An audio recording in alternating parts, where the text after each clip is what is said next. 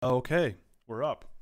Good evening. Apologies for being late. I had to raise my standing desk from a seated position to a standing one. But we are live. Just sending out the old weekly tweet. Not expecting the busiest night tonight. I feel like there's something else most people are watching.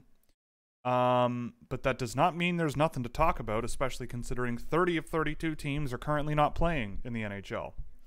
But busy week here at Scouching in a sense. I mean, you don't see any names on the names to track there or the names tracked list. That's mostly because this week has been all about finishing all the scouting reports, which are now done. So they are completed, and the third last one came out today on Matthew Coronado, the last one before the big two guys right up at the top. So the next one will be Matthew Beniers, and the last one will be the one and only Owen Power. The only top-level guy I didn't do was Dylan Guenther, and that's mostly because of a lack of sample size. So yeah, that's unfortunate, but we can cross that bridge if you want. I would also like to extend my condolences to the family of Matis Kivlenieks, as well as the Columbus Blue Jackets organization. Obviously, that was a horrific accident, and it's another reminder that life can be too short, and you may as well live. And he seemed like a wonderful guy, on the right path in life and in his career. It's a dang shame to see someone taken so early, and such a bright young person. And I can say that because I'm relatively older than Mattis. Really unfortunate stuff. So my thoughts are with them and the team.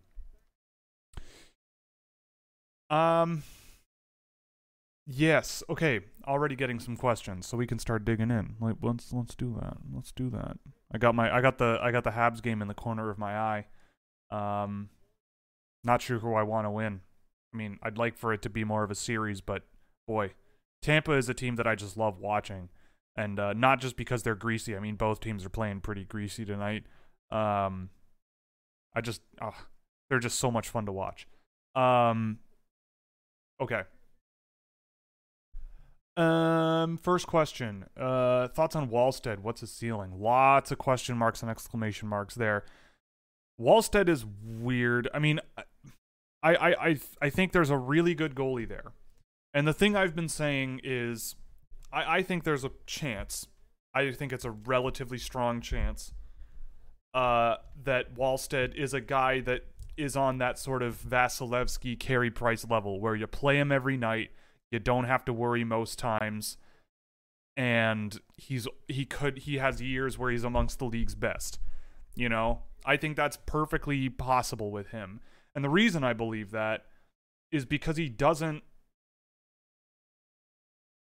he's in a situation where no one's ever done what he's doing in the SHL. And I know I've said that a bunch of times, but it bears repeating. No one at his age has played as many games in the SHL as he has, and he's done very well in those games. And I thought he was great at the World Juniors. So I get the feeling that Wallstead has all of the signs and abilities to become something really good. He's in my top tier because I think goalies are worth their weight in gold if you get a good one.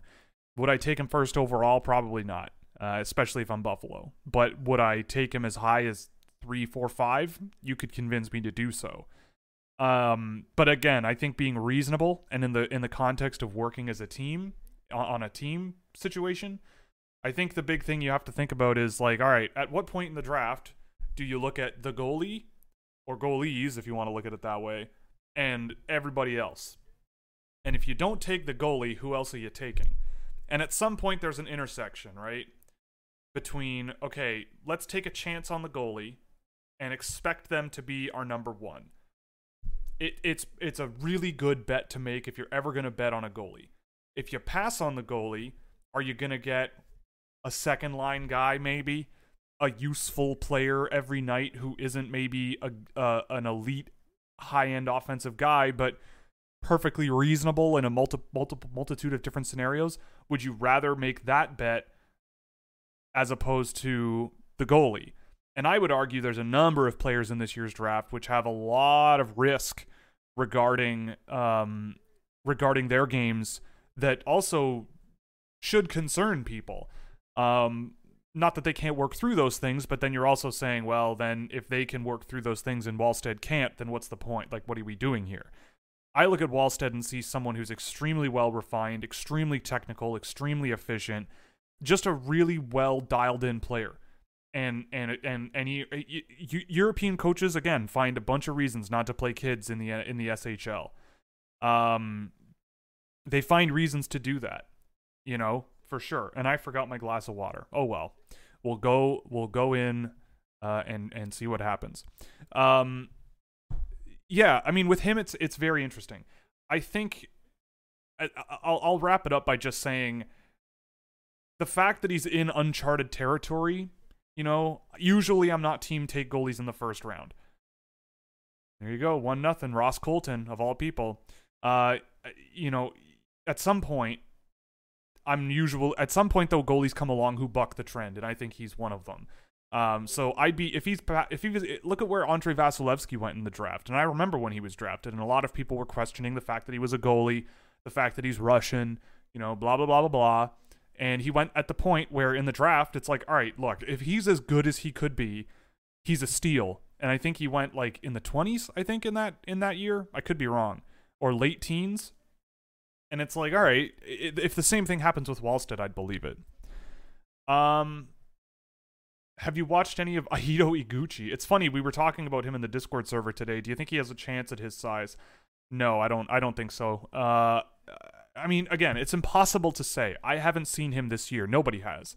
It would be a shock to me if someone drafted him. It would be almost to the point where I'm looking at the team that drafts him and I'm just going, all right, like, this is just too much. Like, you could invite him to a camp, maybe, in the summer if you really were interested. But the fact that he hasn't played at all, I can't even confirm or deny if Japanese high school hockey has happened.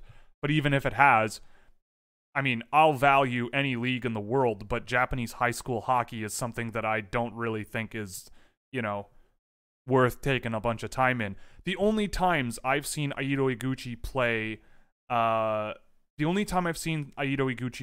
in a team setting with competition was the 2019 under 20 Division 2A, and Japan was very good at that tournament. They were very good. But he was not one of the better players on the Japanese team, and they were a good team. But there were guys on that team that I felt were driving more possession and driving better results, and guys like Chikara Hanzawa was fun on that team that year. Yusaku Ando wasn't even dominant, but he was one of the better players on the team. That tournament was a big point for me to look at someone like Yusaku Ando and go, all right, maybe there's still more work to be done with a lot of these guys. As exciting as young Japanese teams are these days. So it's a good thing for him, and if he becomes sort of like a beacon of like what Japanese hockey, if he starts being the kind of person who plays internationally for them and becomes a face of the country's national hockey program or something at the end of the day, whatever that means, and it gets kids playing hockey in Japan, then great.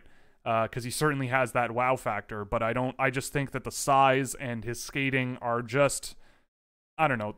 And that was from just the one time I've seen him play. That's really the big thing with him. How good of a pick would Hughes to 4 New Jersey be in your eyes? Depends on who's there. I mean, if the top 3 gone are, let's say, Power, Beniers, Eklund, sure, I could see why Hughes would be number 4. There's a lot of names though at 4 that I think would be interesting picks, and it's almost to me like it's almost more advantageous to pick a bit later. Teams like Vancouver and LA and even San Jose, I think, are going to get some really good players that just fall to them. Because of all of the guys available outside of, to me, the top 2, you could mix and match anyway, and sure, I get it. Hughes at 4 would not be a bad pick. It makes sense to me. We'll just have to see. It wouldn't be bad, I guess, if that answers your question. Mr. YouTube sucks. Where would you rank Kisakov amongst the best shooters of the draft? In terms of his pure shot, I'm not sure that it's there, but he puts himself in areas to score often.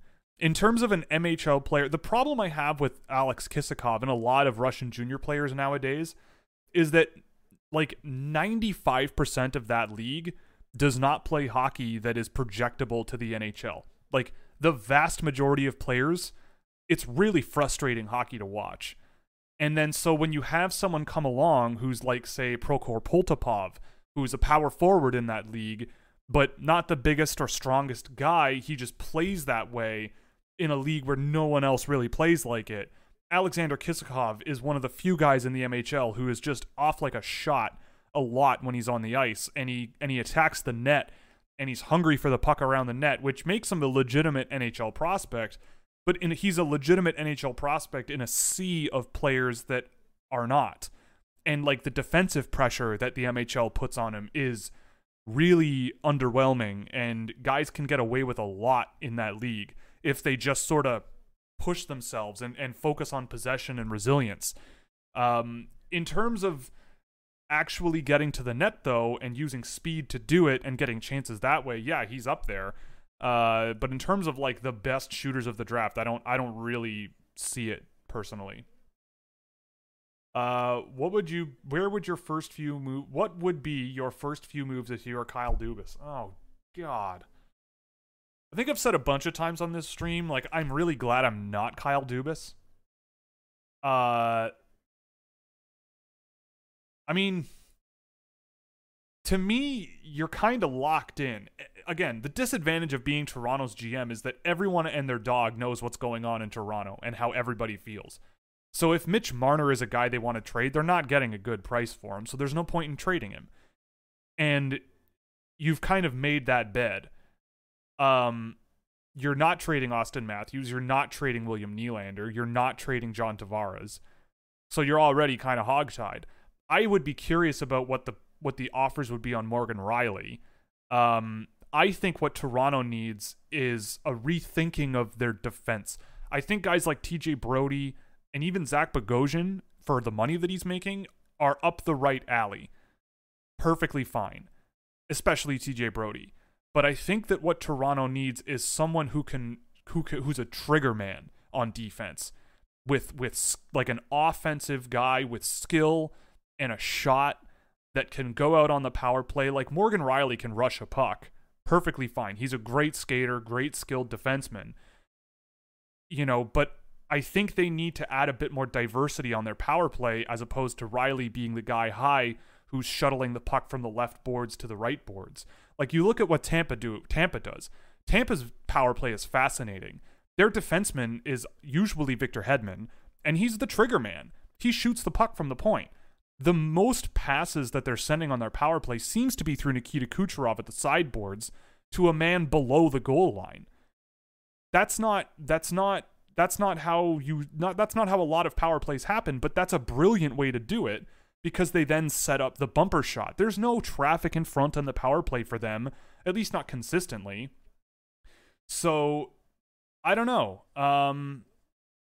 We'll see what happens, but I get the feeling that for the Leafs, the things that they need are a second goaltender, because I don't think Freddie Anderson's coming back, and someone on defense with skill who can shoot, especially for the power play. They're on the right track, but like the Morgan Rielly thing and seeing what he could get and then replacing him with something else might be that sort of move that you don't want to make, but you kind of need to, and you could get something good for him. I think Morgan Rielly would,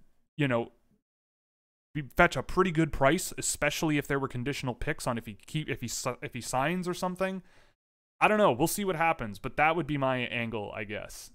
But that's really, really stretching things, because Toronto is in a really tough spot. At least in my view. Scott, what's up? Not much with me. Just finishing all the videos. How likely is it Eklund goes first? I don't think that's happening. After updating all my rankings today and seeing just how often Owen Power was ranked number 1 and who it was that didn't have him ranked number 1 I don't see him not going first overall. It's going to happen.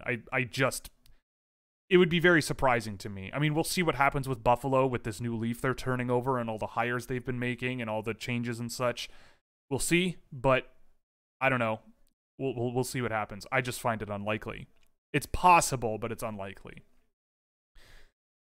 Thoughts on Olen Zellweger? Is he kind of like Samuel Girard? In a sense, I get where you're where you're coming from. With Zellweger, I mean, I'm a big fan of his. I have him, just on the outside of the first round, I think, but I could easily be swayed to take him in the first round towards the end of the first round. I love the youth. He's very young. He's got a lot of skill for a defenseman. He can generate a lot of speed on his edges. In terms of generating speed in a straight line, not great.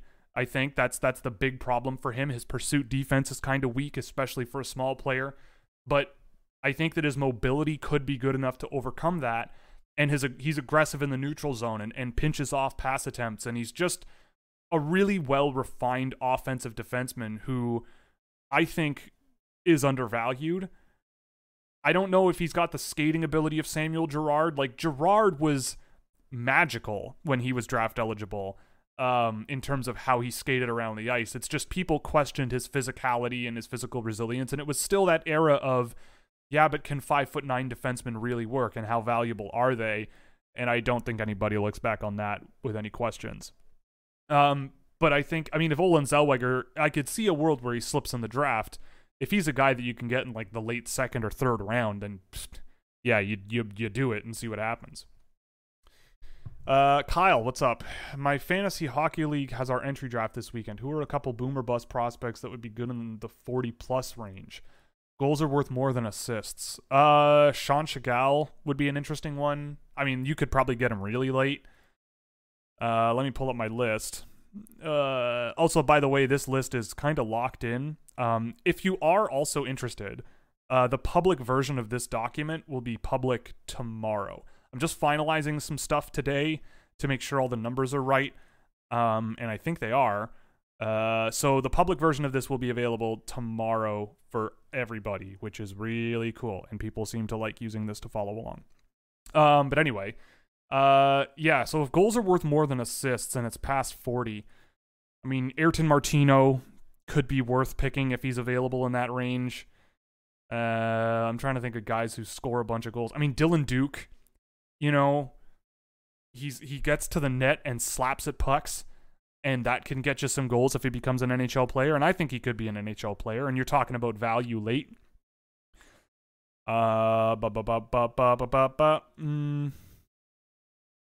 Maybe Prokhor Poltapov if people are snoozing on him. Same thing as Dylan Duke, maybe. He can just get to the net and whack away.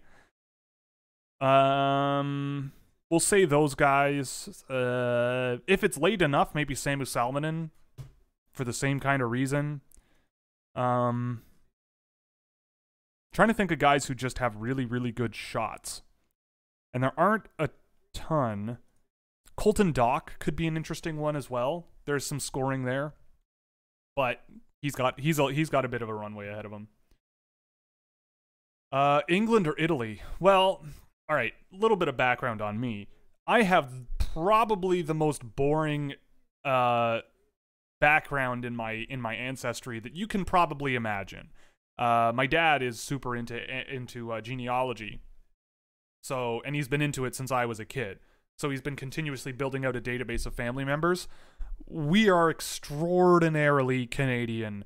The only non-Canadian family in my family is people from New York State, like the Buffalo area, so barely America. And that's like one branch of my family. The rest, there's a guy who pops up about 8 generations back who was a Mohawk chief. And there's obviously a family line there where there's no records, but he would have been born by someone. So there's a line there.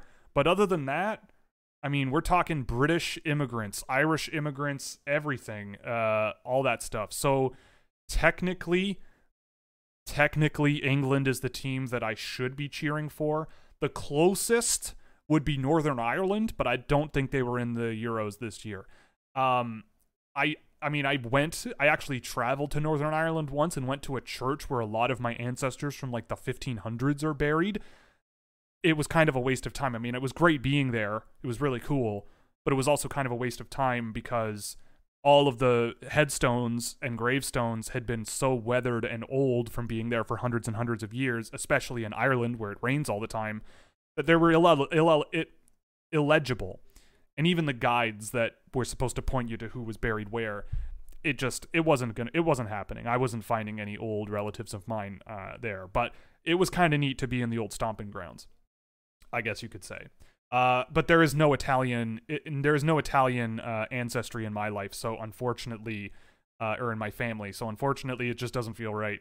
I'm just extremely boring in that sense. Let's switch over to Twitch. Hey, Will, everybody knows about Fjordar's defensive ability, but how would you classify his game offensively? Extremely underrated. I mean, we saw a lot of that at the World Juniors, or at the under-18s. He's creative and crafty. He knows how to get pucks through people. I think he's got more of a playmaker's side to him. You know, he uses his line mates effectively and can make a play. But in terms of just solving problems and getting through a layer here and there, and in terms of moving pucks up the ice, yeah, there's definitely a lot to like with him. His defensive game is very good, and he's smart and capable. You know, I think there's an interesting player there, and I think his offense is kind of underrated. People, I don't think, really understand just how bad his men's team was in the VHL, or how unfortunate they were. And as such, the fact that he scored as much as he did was kind of surprising. But they were not great. What's the best part of Pinelli's game? I mean, he's really smart. You can tell that when he's on the ice, he knows when he can carry the puck. He knows when he should move the puck. When he decides he should move the puck, he knows where to move it and usually how.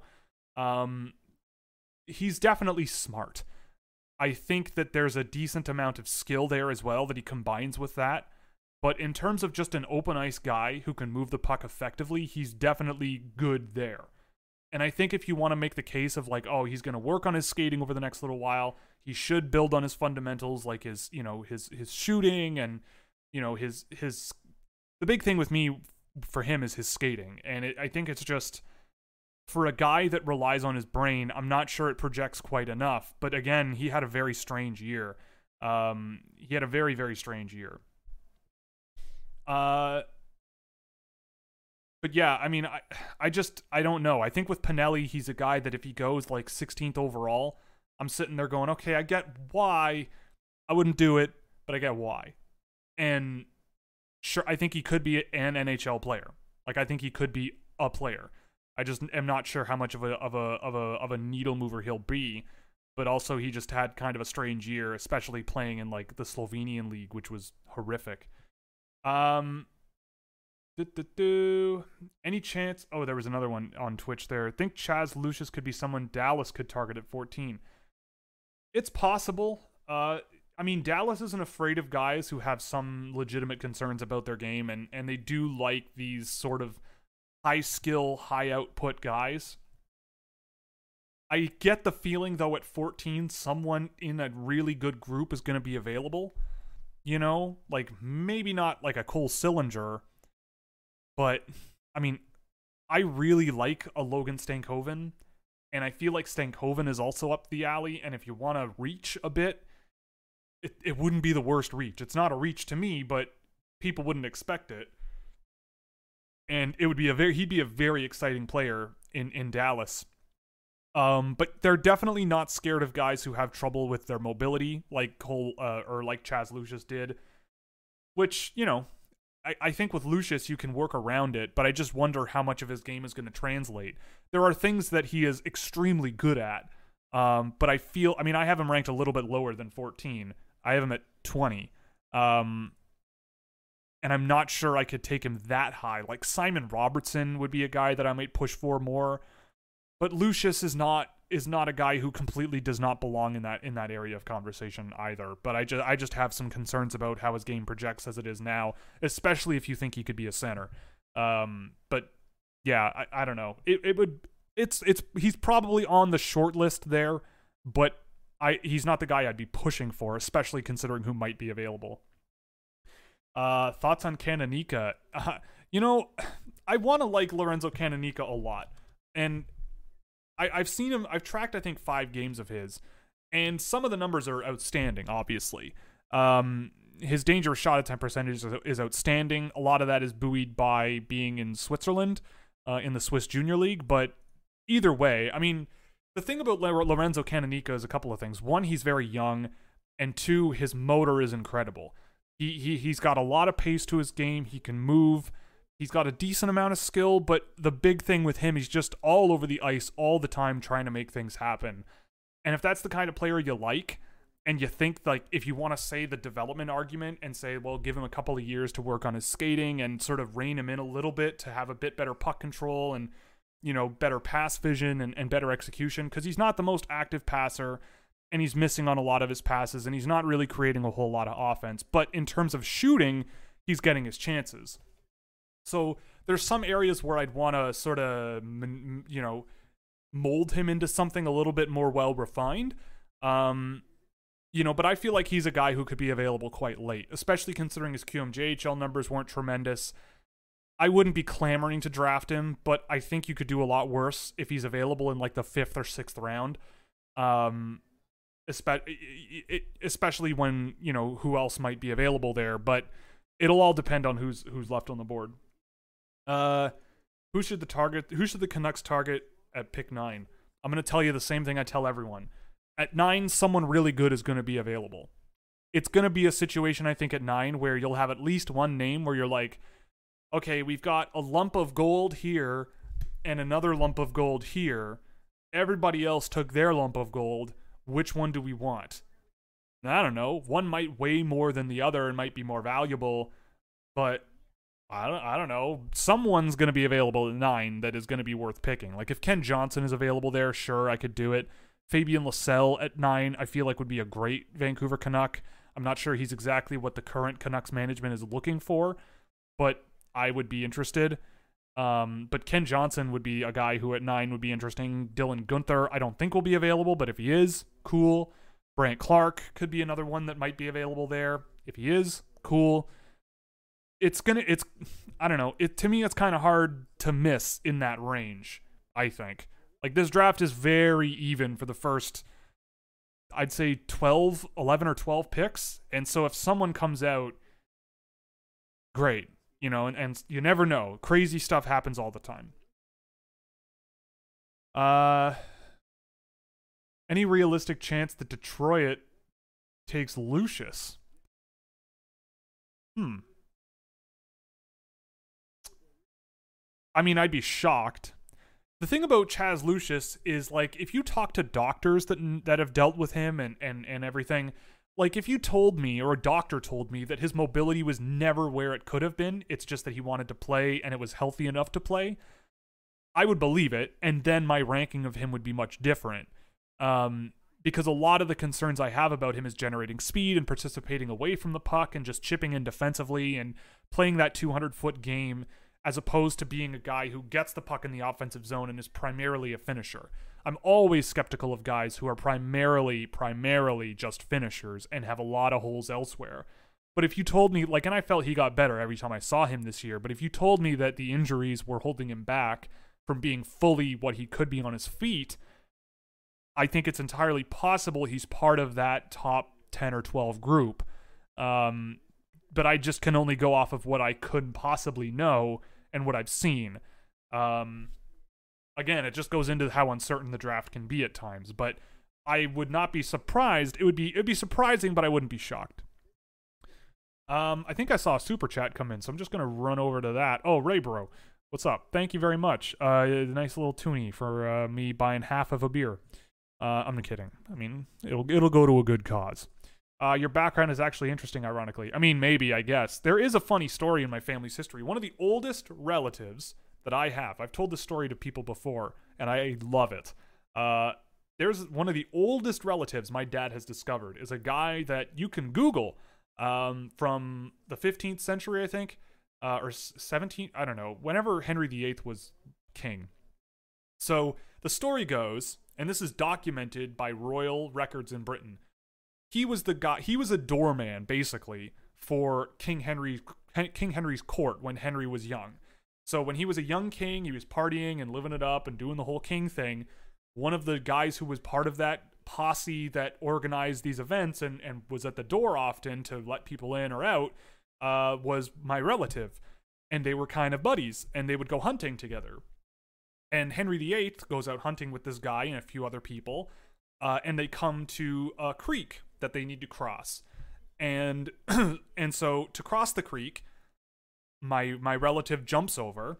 Henry VIII has a walking stick with him. He puts the walking stick in the creek and tries to jump over, vaulting himself over, and the stick breaks, and he falls into the creek. He also gets his head buried in the mud at the bottom of the creek, and he can't get out. So at this point, the King of England is drowning. And my relative jumps in and pulls him out of the mud and saves his life. And the crazy part is this was before all of the wife drama, where he was killing all his wives, and started the Church of England so he could basically do whatever he wanted. But had my relative not been there, it's entirely possible that Henry VIII is out hunting, someone else can't get him out, and he drowns, and the history of the world is changed forever. So that's the interesting story in my family lineage, and my dad has actually tracked the family line back to that guy. So he got a nice pension out of it, he got land, a title. It was pretty neat. And yeah, you can like Google the story. I think the guy's name was Edmund Moody.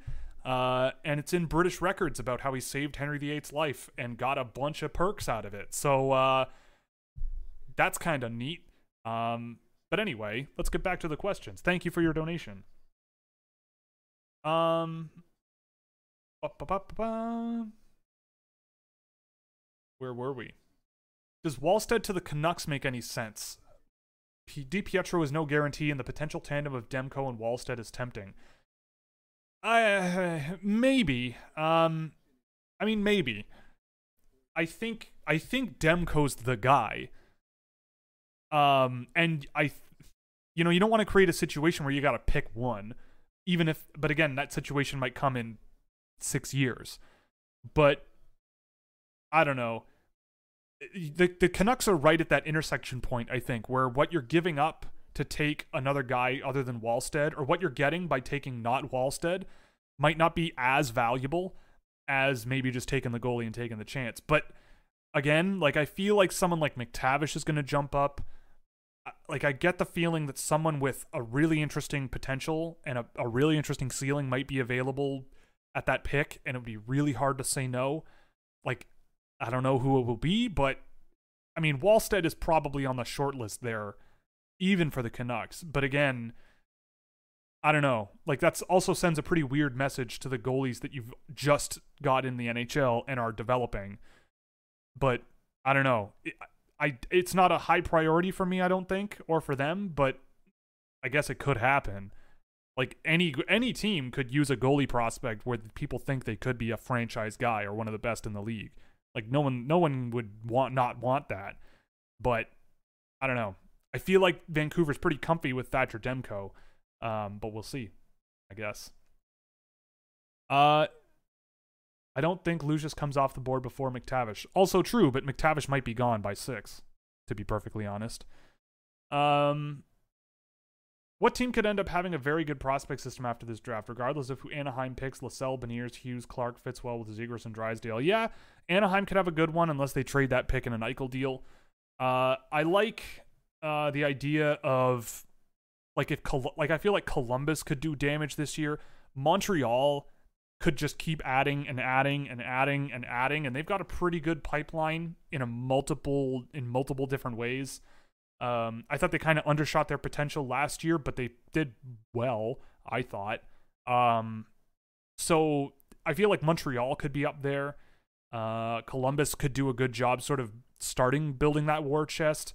The LA Kings, I know they just traded away 2 picks, but they still have, I think, 8 picks this year. And they definitely don't need more really good prospects, but they're going to get more. Like, the rich are going to get richer. That's just kind of how this kind of works right now. But yeah, those are the names that kind of come to mind right away. Montreal, especially, with how many picks they've got. Thoughts on Connor Kirk? He's a chonky boy with some skill. I'm not sure what he is. But he's been interesting from time to time. He's been flirting with my on and off on my watch list this year a little bit, but I just wonder how much is really there. Like, I think he'll get picked. He's like 5'11", built like a brick house. You know, someone's going to take him and try to turn him into like a Patrick Maroon kind of guy, which I think is perfectly fine. We'll see where he goes. I don't have him listed. I'm not sure the upside is quite there, but who knows? I think he'll get picked. I think there's a role for him in the NHL, maybe. I haven't tracked him, but I've seen him play quite a bit.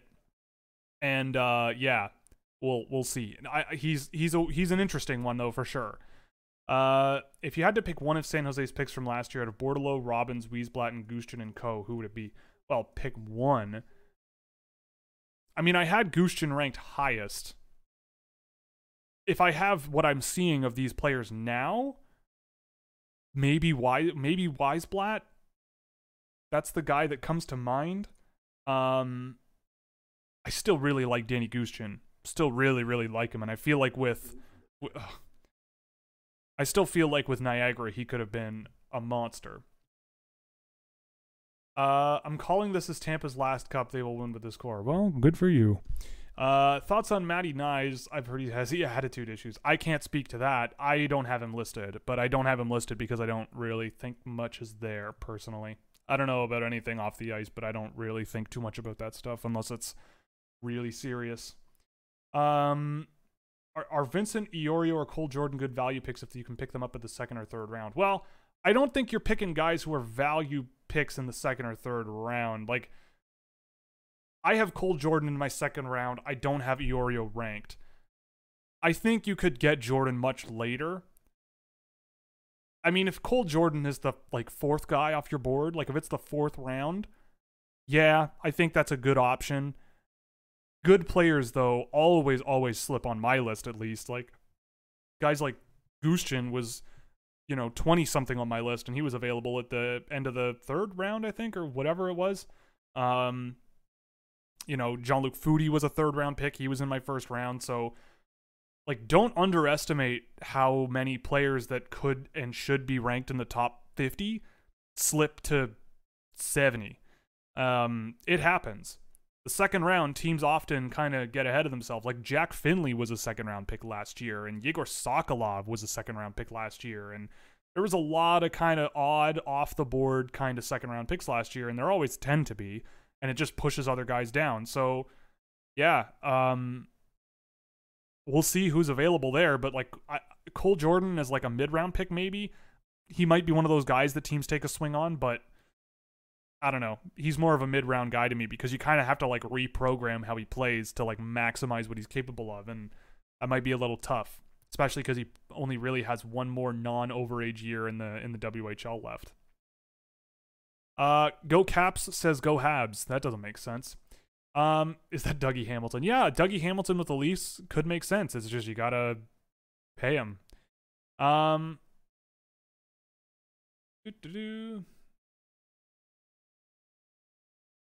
Let's switch to Twitch. Let's do that.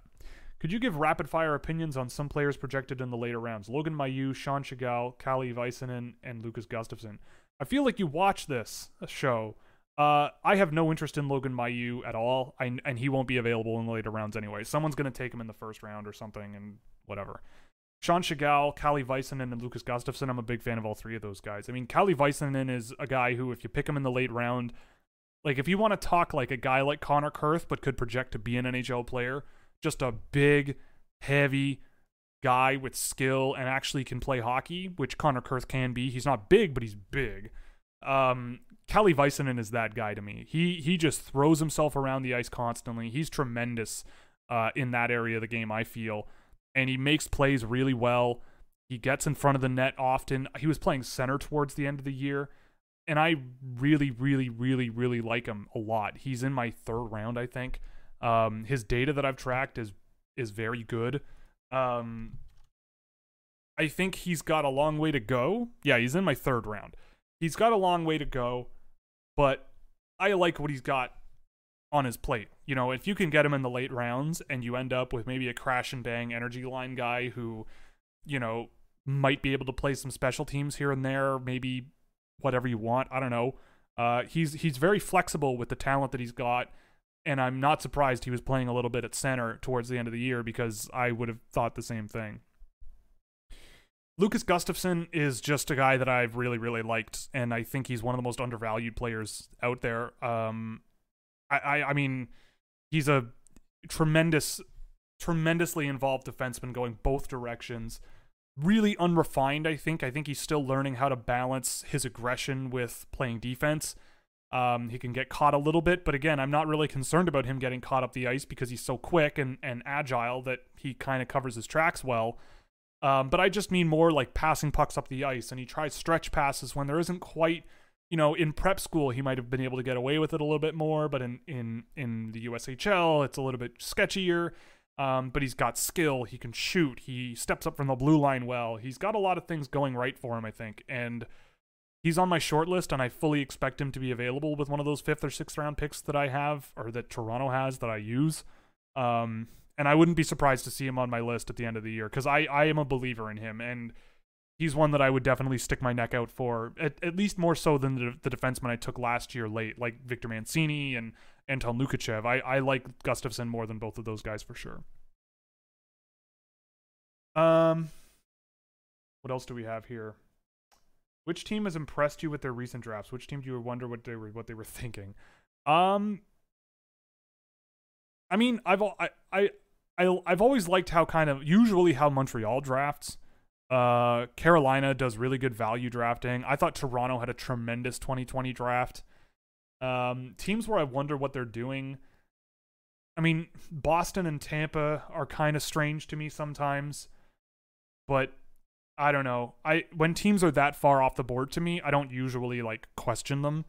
But yeah, and like Detroit does well, but then sometimes they pull picks out where you kind of wonder what they're doing. Like, I like Cross Hannes fine, at least when you think, okay, we're going to bet on his skill and offense, but I wouldn't have picked him that high, and I thought there were a lot of players better than that, or Keenan Draper, or, you know, there's a lot of question marks, I think, there. But anyway, but Detroit does pretty well overall. They just have a ton of picks.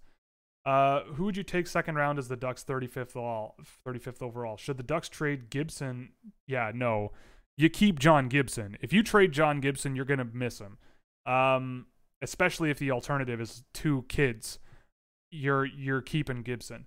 Who should they take at the second round, 35th overall? Depends on who's gone. Someone really good is going to be available. It's always, always, always the case. Usually you can bet on small Europeans. Simon Robertson would be amazing at that range. If by some miracle Logan Stankoven, nobody even bothers to take a swing on him earlier, he'd be a guy I'd push for. There could be multiple options that are worthwhile. Any surprises you see around 9? Okay. For Vancouver fans, like, you're going to get someone who is good at 9. Someone's going to slip. It's going to happen. But any surprises around 9? I mean, I feel like someone's going to take Sillinger a bit high. I feel like someone's going to take, who else could be a person? McTavish is going to jump relative to my list. I mean, I wouldn't be surprised if someone jumped the gun on Lucius. Carson Lambos might be a dark horse if teams think that he just didn't have a great year and could find his form from last year. All of that seems relatively possible. I'm watching on Twitch and YouTube. Does that help? Everything helps, so thank you very much, Chelster. What's your steal of last year's draft? I think it's too early to say. I mean, Sean Farrell went way too late, and I think that was pretty clear at the time. I'm still a believer in Alexander Pashin as a 7th round pick. Like, sure, even if he comes to the NHL when he's 25, I'm still gonna hodl on that. HODL, whatever you Wall Street Bets folks talk about. That's definitely the guys that I would focus on, at least right now. All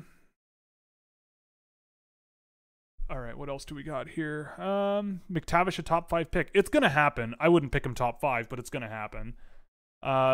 Tyler, get the hell out of here. Are the Shreveport Mudbugs the greatest name of any junior team? It's close. They're good. That's a good name. I like that the New Mexico team is the New Mexico Ice Wolves. That's fun, but that's not a great name. What's the ceiling for Alexei Hamasalmi? I think it's really high. I mean, I love his skating ability. I love the I love his skating ability and his gap control defensively. His stick checking is really good. He's got flashes of really interesting puck movement and creativity offensively, but it just doesn't come out a ton. I think there's a good player there that just might need more sort of pats on the back to continue coaching him in the right direction, because you saw flashes of what he was capable of at the under 18, and if he's gone by the end of the second round, I wouldn't be surprised. But I mean, if he slips, yeah, easy pick if it's sort of the mid to late second round to me, maybe even as high as anywhere in the second round to me. Oops, Josh Anderson just went into the net. Yikes.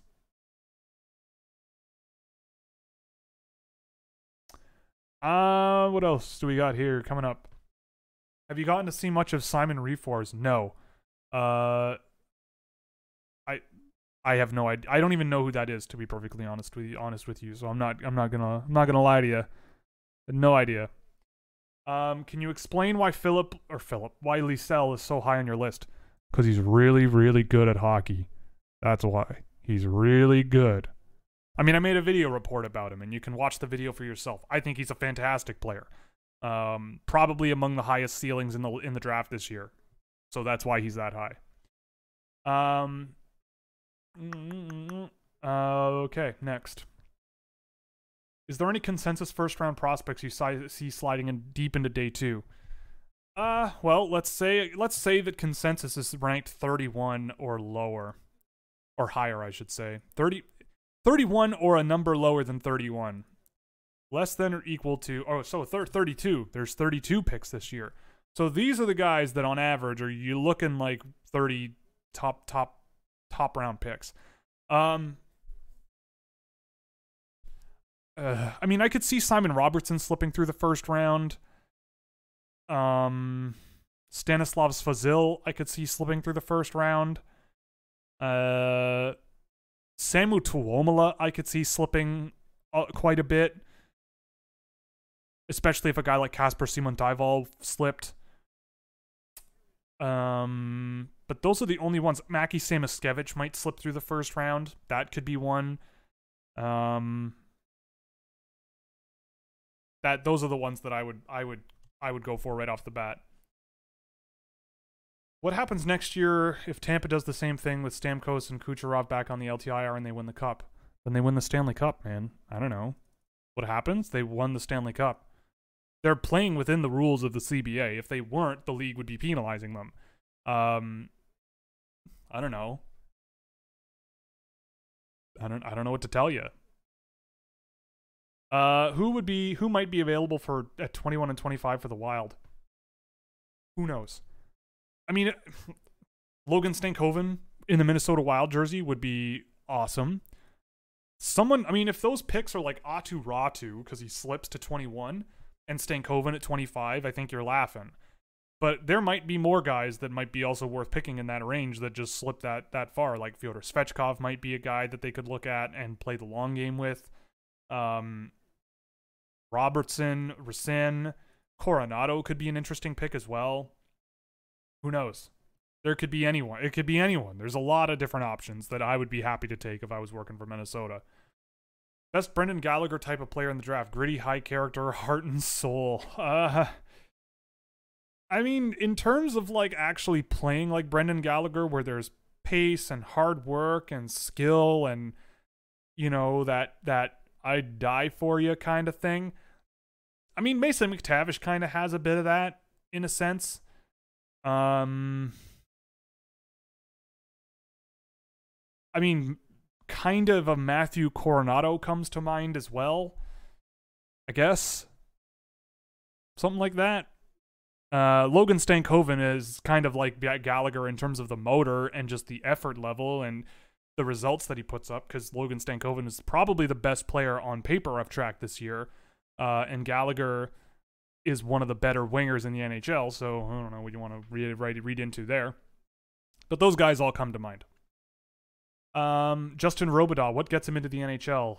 The things that he is good at needs to be elite. So focus on becoming that in the next 2 years. Like, he's a skilled, evasive offensive player who I don't think has enough to really project as he is now. Like, I've done, I think, 3 games of his. And his numbers are kind of okay. They're not great. I don't know. Like, I have him on my list because there is skill there. You could make the development argument, and maybe there's something there down the road. But again, I feel like if he's gone in the 2nd round or 3rd round, like, I wouldn't do it, but maybe as a late round flyer. But even then, like, I'm not sure. There are other guys that have similar profiles, being undersized and skilled and a bit unrefined, that I think are better bets. Ryan. Oh, crap, Ryan's here. Who are some players who are elite at evading pressure and making plays with checkers on their faces? Brent Johnson comes to mind immediately. Brent Johnson comes to mind right away.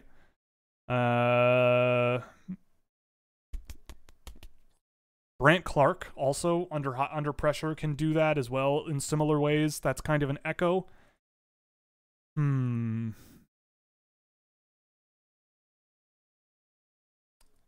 Maybe a Carson Lambos here and there. Olin Zellweger as well, I think, are kind of like that in a sense. Unless you're talking about forwards. If you're talking about forwards, I mean, wow, I keep messing up his name. Chaz Lucius does that pretty well as well. Like, just using little pockets of space to his advantage. I think that's his bread and butter. Making plays with checkers in their faces. Logan Stankoven doesn't really back down for much. Cole Sillinger also can do that as well, really well. There's a few of them, actually. Random question. Would you trade the 12th overall pick in this year's draft for Marco Rossi, considering how unfortunate and scary this situation is? Yes, I would. I would. 100%. I don't know. I know I'm biased because I love Marco Rossi's game, and, like, I've never met him, but I'm endeared to him, and I love how he plays, and I just want him to work out. So maybe it's not a good idea, but I would do it, because then I would have Marco Rossi, and I would be like, let's go make you as good as you can possibly be, buddy. Let's go. I mean, I might have to wait until, like, the 11th overall pick. Like, if Matthew Beniers is available at 12, then you might have a tough time convincing me of that. But Marco Rossi probably would be a guy that I'd be happy to take instead of the 12th overall pick player this year. Would you agree that New Jersey taking Luke Hughes is pretty much set in stone? No. What do you think about Byron Bader and Patrick Bacon's analytics models for rating prospects? Do you find it doesn't tell enough of the whole story to really matter? Yeah, I mean, okay. I get asked this question relatively often. I'm not 100% sure, but I think I predate Byron Bader on Twitter, and I kind of started the sort of, not started, but did NHLE stuff and started putting it out online, and that was kind of what I was focused on in terms of analysis for a while. Like, it's kind of a philosophical thing. Like, points are a result of good things happening, for sure. But just because good things happen doesn't mean that you're going to score points. The Tampa Bay Lightning have been outshooting the Montreal Canadiens in a bunch of these games, but they haven't been scoring goals. Does that mean the players on the team are bad? No. I think what those kinds of models miss is that they're, as far as I know, up to this point, to my knowledge, they're based on points. One caveat is that that's good if you have a big sample of points. If you're dealing with, like, Swedish professional players, I've tinkered around with the idea of saying, okay, I'll inflate the value of playing in the SHL. But then you end up with guys who score 2 points being worth significantly less than players who scored 4 points in 25 games. You know, you can do betweenness studies and say, well, historically, players who score 2, 3, 4 points do this. But again, I think that it also doesn't factor in ice time. It doesn't factor in the line mates they're playing with. There's a lot of things, and, you know, the deployment players are getting. You know, there could be score effects at play. It's why I look at the data that I track myself and combine it with the video and say, okay, how do these two things intertwine? How do the results get generated, right? Like, because otherwise, Zion Nubek would be in my top 20. Alex Bocage would have been in my top 20. Guys who have objective holes in their game. This year, Sasha Pastujov would be a top 10 pick probably, and he's in the second round. Samu Salminen would probably be a top 20 pick as well. I'm trying to think of others. Yeah, like, I don't know, Zach Bolduc, and I'm not a fan of him. So I think the thing is, you have to, if you can't, I don't think you can, with scouting work, you can't remove context and just provide numbers and say, this is this. That's obviously boiling it down a little bit too simply. But I've kind of strayed away from looking at, NHLE models as like bread and butter, especially for defensemen and especially for Europeans. So what I do with them, though, is use it as a tool to say, I'm going to look at this player. I'm going to use my data and say, okay, this player is breaking a 20 in my metric. They're breaking a 20 in whatever league. Who cares? Their involvement percentage is extremely high. Their total catalyst percentage is very high. I don't know. It's worth looking and seeing why those numbers are so good or why they might not be. For that, to me, it's useful. For me, that's useful. But in terms of saying, like, here's my draft ranking based on my model, that's where you kind of lose me.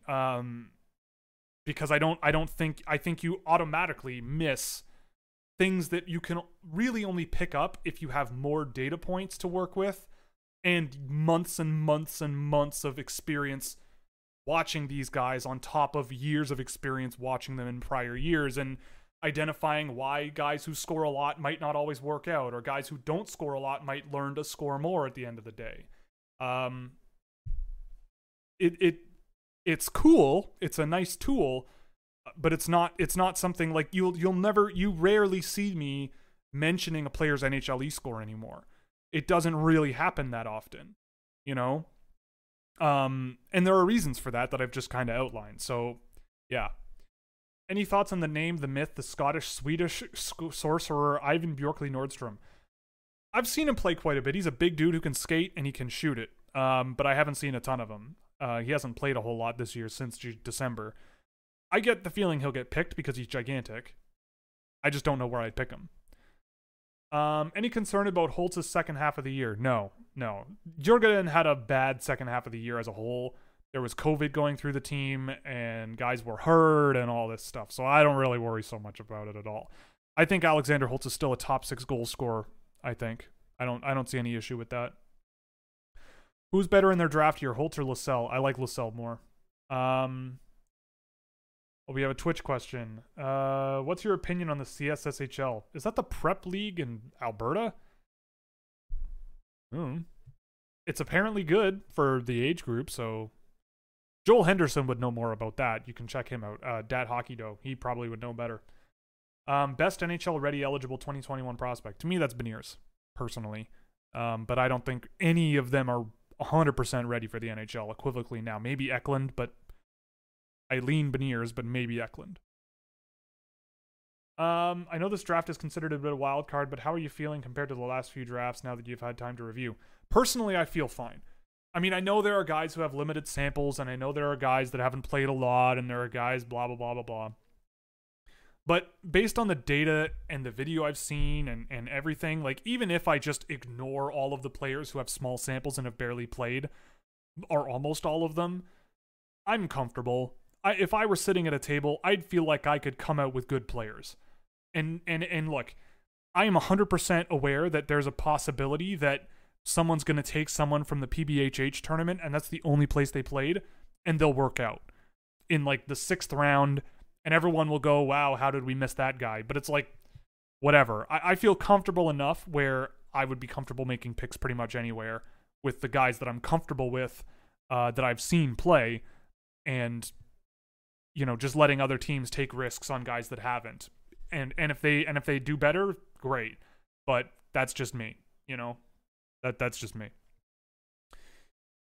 Uh, the person who asked the Italy England question probably expected like a 10-second answer. I know, but this is how I am. I just can't keep my mouth shut. It's why I have a YouTube channel. Hey, Will, what's your opinion on Filip Zadina and his draft year, and has that changed at all? Yeah, I think the lesson from Filip Zadina is his game wasn't super well-rounded, but he had a lot of flash. And I think he's a good example. It's like, to me, he's like a ramped-up version of Samu Tuomola, where it's like there's more talent than Tuomola, and obviously scoring as much as he did is whatever, is impressive. But with Zadina, I mean, I think he's still going to be a really good NHL scorer, but there are going to be areas of his game that you have to live with. And I think that those areas that you might have to live with are what spooked teams from drafting him really high. And that's something that, looking back on it, I at least notice a little bit more. It's why I factor those kinds of things into my analysis now. It's like, even if a guy's super talented offensively with a ton of pace and skill and such, how do things change on the back end? I don't know. Or on defense, really. Like, how do things change when they don't have the puck? How do things change if it's not an offensive rush scenario? Like, how diverse is their scoring talent? All kinds of stuff. It's all about learning, I guess. But I still think he's a very good player. And I think Detroit is not really in a position to rush him along. But yeah, I mean, he's very exciting still. Like, that hasn't changed. But I understand more now about why he slipped so much. Relatively. Oh, a super chat. Thank you very much. Do you see a winner in the Arvidsson trade? I mean, it depends. I think if Nashville uses those picks intelligently, then yeah. I mean, the big ticket is Arvidsson going to be healthy, and is he going to be effective? If Victor Arvidsson can find the form he had, like, up until a season ago, 2 seasons ago, like, how old is he? He can't be that old. He's 28. So, look, I think if you can get a couple of seasons out of Arvidsson, where, like, it is an indicator to me that the LA Kings are on the up. They're done with the whole basement of the league thing. And if a second and a third round pick lands you a good second line scorer, even if Arvidsson never becomes like that 70-point guy, and he's more of like a 50 or 60-point guy, then you've done a good job. And I think you could do well with those second and third round picks. But the LA Kings also have had so many draft picks, and they've done so well, and they have so many picks this year still, that it's like, this is why we acquire draft picks too, so that when we're coming out of a rebuild, we can also spend those picks on guys that can actually play now as well. And then you can have a good team and then build on that good team moving forward. So I think it's pretty much good for both teams. I know people were saying it's heavily slanted for LA. I think it depends a lot on what Nashville does with those picks.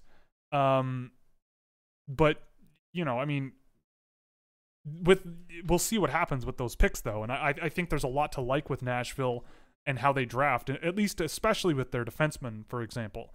But with Arvidsson, yeah, I think he's going to be perfectly useful for the LA Kings, and he didn't cost a whole lot, at least in terms of capital that they desperately need, and that they can be patient enough with the guys they've already got and the guys they're going to get this year anyway. So maybe they miss out on a decent name, but I don't think they mind. I wouldn't. What do you think Montreal needs most in their prospect pool? They kind of have a lot of everything, really. I mean, there isn't much they don't need. They've got some good defensive prospects. They've got some good forwards. A little bit of firepower would be nice. Like, I think they could still find a bit more in that offensive sense, but I look at how they're playing, and I just don't think they're super interested in that kind of player.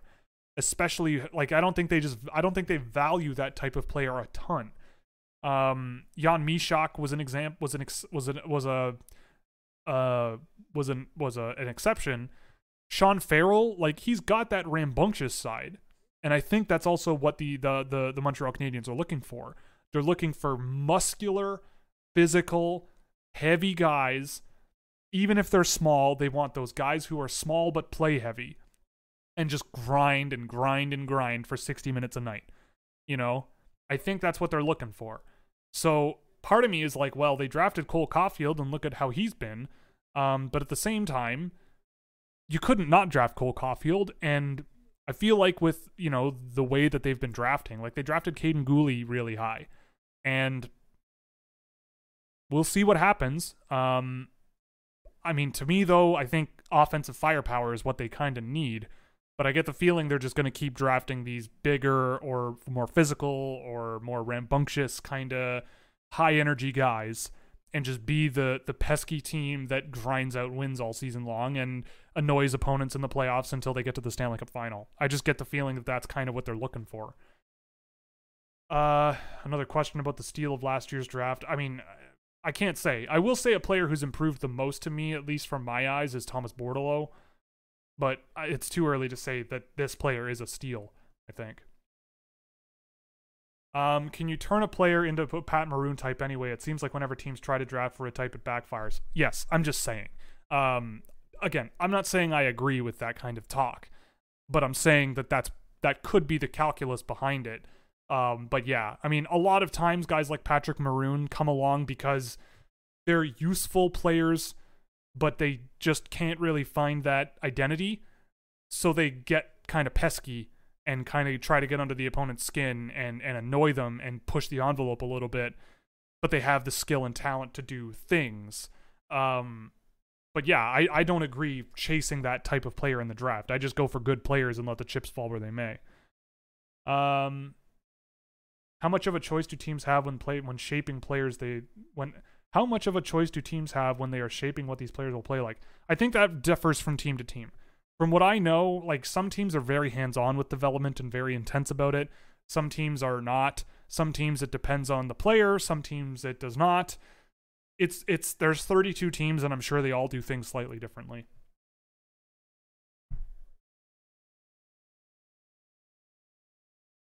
Okay. Considering the different rules and assuming you have players of equal talent size, how would you prioritize drafting from the CHL, USSHL, KHL, and other? I mean, again, it depends on the players you're drafting. I don't think I look at league difficulty that way. I mean, I will always value players who play well in European professional hockey because it's pro hockey. I'll always value that. Again, yeah, I think it all depends on the individual that you're looking at. I think the USHL is kind of undervalued. I think the QMJHL is kind of slipping a little bit in how much I really value it. Like, I look for players who are truly very high-end in that league to really project them and get on board with them. But the rest, yeah, it's so contextual based on the player. It's not easy to just boil it down and say, I'd rather look at this league over this league. I don't think you can. How do you like the team Scouch's chances of getting an NHLer out of this draft? I like the chances with the second round pick I've got, but the 5th and 6th, I don't know. We'll see. 5th and 6th round picks are going to be interesting. I mean, I imagine I have names I like at that range, but I think they're long shots. But I guess that's the point. I'd rather draft guys late in the draft that I think are undervalued but are long shots and seeing what happens. And a lot of them tend to be European or college players that you have 3 or 4 years to wait and let them develop. Have you ever thought of doing a pick-by-pick prediction mock where before each pick you predict who you think will go as the draft goes on? Dude, I have no brain capacity to do that during the draft. I'm live streaming on the internet on multiple platforms. I get people yelling at me to like cross off the names that have been picked on a separate spreadsheet. I guess I can also show you this. Like, I got to fill this out as the draft goes on as well, which just tracks where players are going. And I just don't have the brain power or time to be like, okay, I think this player is going to go here 217 times. I just don't think I can. But by all means, feel free to do one yourself. Do you think as the NAHL expands, it might emerge as a league similar to the BCHL with NHL level talent? I don't know. I mean, I don't know. To me, it's kind of more like the CCHL in Ontario, where there are teams and like some guys might come out of it, but it's kind of like a second fiddle to other leagues. Like, I think the USHL still is a very good league, but it's getting better. I mean, there are some NAHL players that have stuck out to me. Evan Werner is one. There's a defenseman that I like who I will keep an eye on, but I probably wouldn't pick, and Jimmy Jursev, who plays for one of those expansion teams, and he was very good on that expansion team, even though he didn't score a ton of points. Those guys I'll keep an eye on. I don't know if I'd pick them, but they exist. We'll see. I mean, I don't know. I think over time, like, it's hard to say because those markets are also hard to sell hockey, and the traveling as well. Like you mentioned, Alaska, Iowa, and New Mexico, like that's a gigantic triangle. That's a gigantic scalene triangle. Yeah, I don't know. I love that saying someone's going to slip is just people getting their hopes up that their team isn't going to draft this year's Chernihiv. Yeah, potentially. That's the other thing, too, is that the draft is always extremely unpredictable. And, you know, Cole Caulfield, I had 7th ranked, and he went 15th. Who's 7th for me this year? Kent Johnson, maybe 6th? Is he going to be gone by 15? I can't say no.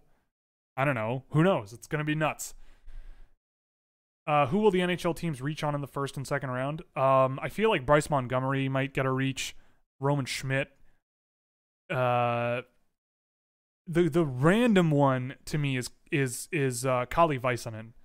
I feel like a team is going to look at a guy like Kalle Väisänen and how he plays and how heavy he can play and how physical he can be and how rambunctious and the playmaking that he's got. If they're doing their homework, like I wouldn't be surprised if the Columbus Blue Jackets with 3 first-round picks either used one on him or traded back to use one on him. Danila Klimovich might be a guy that goes in the first round as well. I don't know. There could be a lot. Any favorites for next year's draft? Miroshnichenko's a ton of fun. Danil Yurov is a ton of fun. I really like Dylan Duke's brother Tyler as well. He's also a lot of fun. Noah Ostlund is another one. I was actually watching him today. He's also tremendous amounts of fun. It was announced today that Michael Krutil is going back to Rockford instead of the WHL. I didn't watch him in the AHL this year. I always thought that he was a guy who wasn't ready for the AHL right away, so I believe you when you said he looked kind of lost.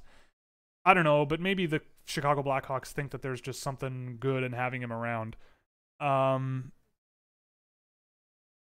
Who's the Muhammadulin of this year's draft?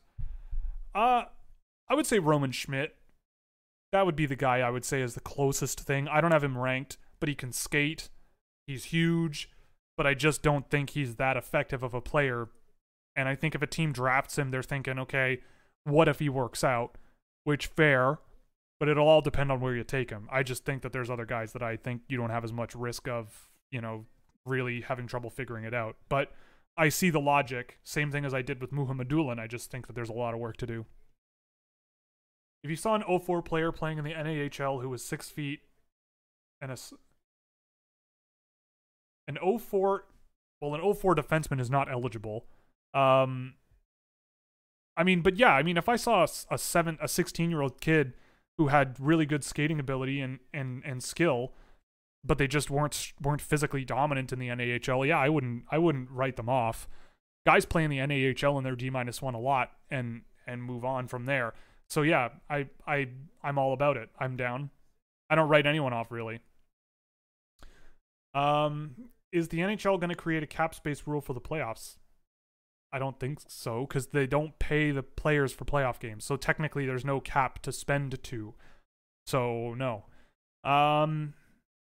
Like otherwise you're just making it into like fantasy hockey with fake points and nothing matters rather than actually what you're spending on players. Are you going to do a predictive mock draft? What is that? I'm doing a mock draft, and after the Stanley Cup Finals are over, I'm going to be... after the finals are over, I will be finishing that, so the final picks, the final 16 picks or whatever, will be all done then.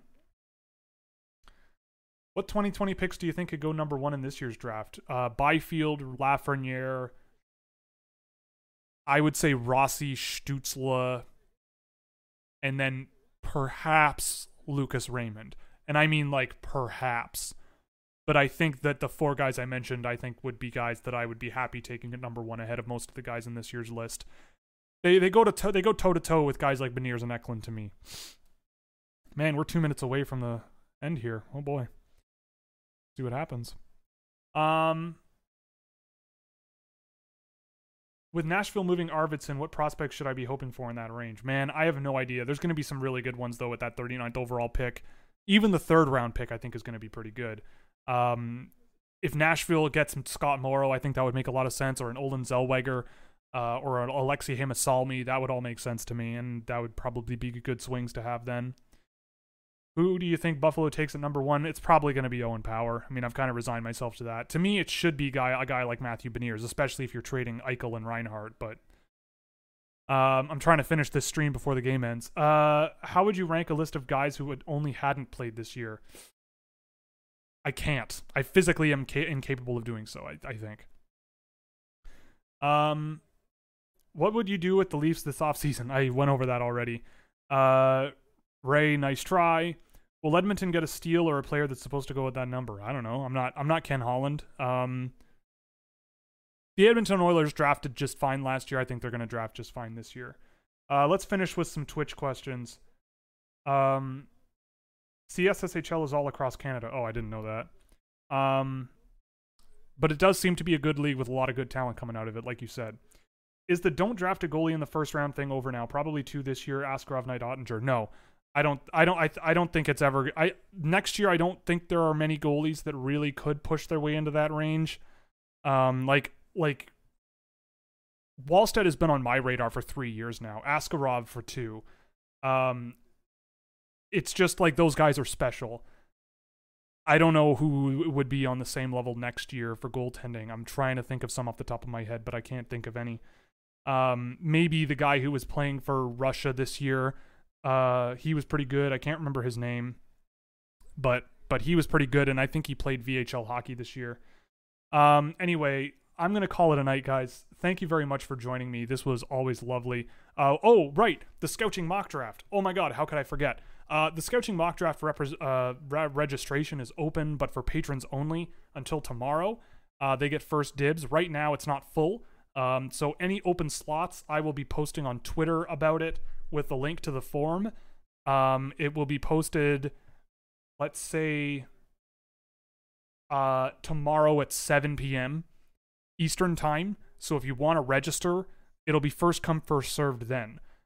If the whole thing fills up completely, I will probably try to organize a second one that will be public. That's also first come, first served for before the draft, the week of the draft, because I have that whole week off work, and I'll probably be doing a few live streams then. Or I will be doing a few live streams then. So we'll do one then if we need to, but there's enough slots where a decent amount of people will be public. And it's looking already like it's going to be a lot of fun. So next week at this stream, it'll be live. It'll be going. 10 p.m. it'll start. The stream starts at 9:30, but we're going to have a half-hour buffer for people to sign in and join in on the fun. And then at 10 p.m. we're going to start and do the picks. There's going to be 3 rounds. Everybody gets 3 picks.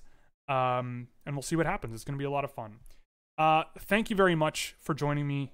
This was very lovely. I'm going to watch the end of this game and have a glass of water because I'm kind of thirsty. Thank you for coming out, spending your Stanley Cup final evening with me. I greatly enjoyed it. Thank you very much. We'll see you next week for the mock draft. We're getting towards the home stretch. Get vaccinated if you haven't. You get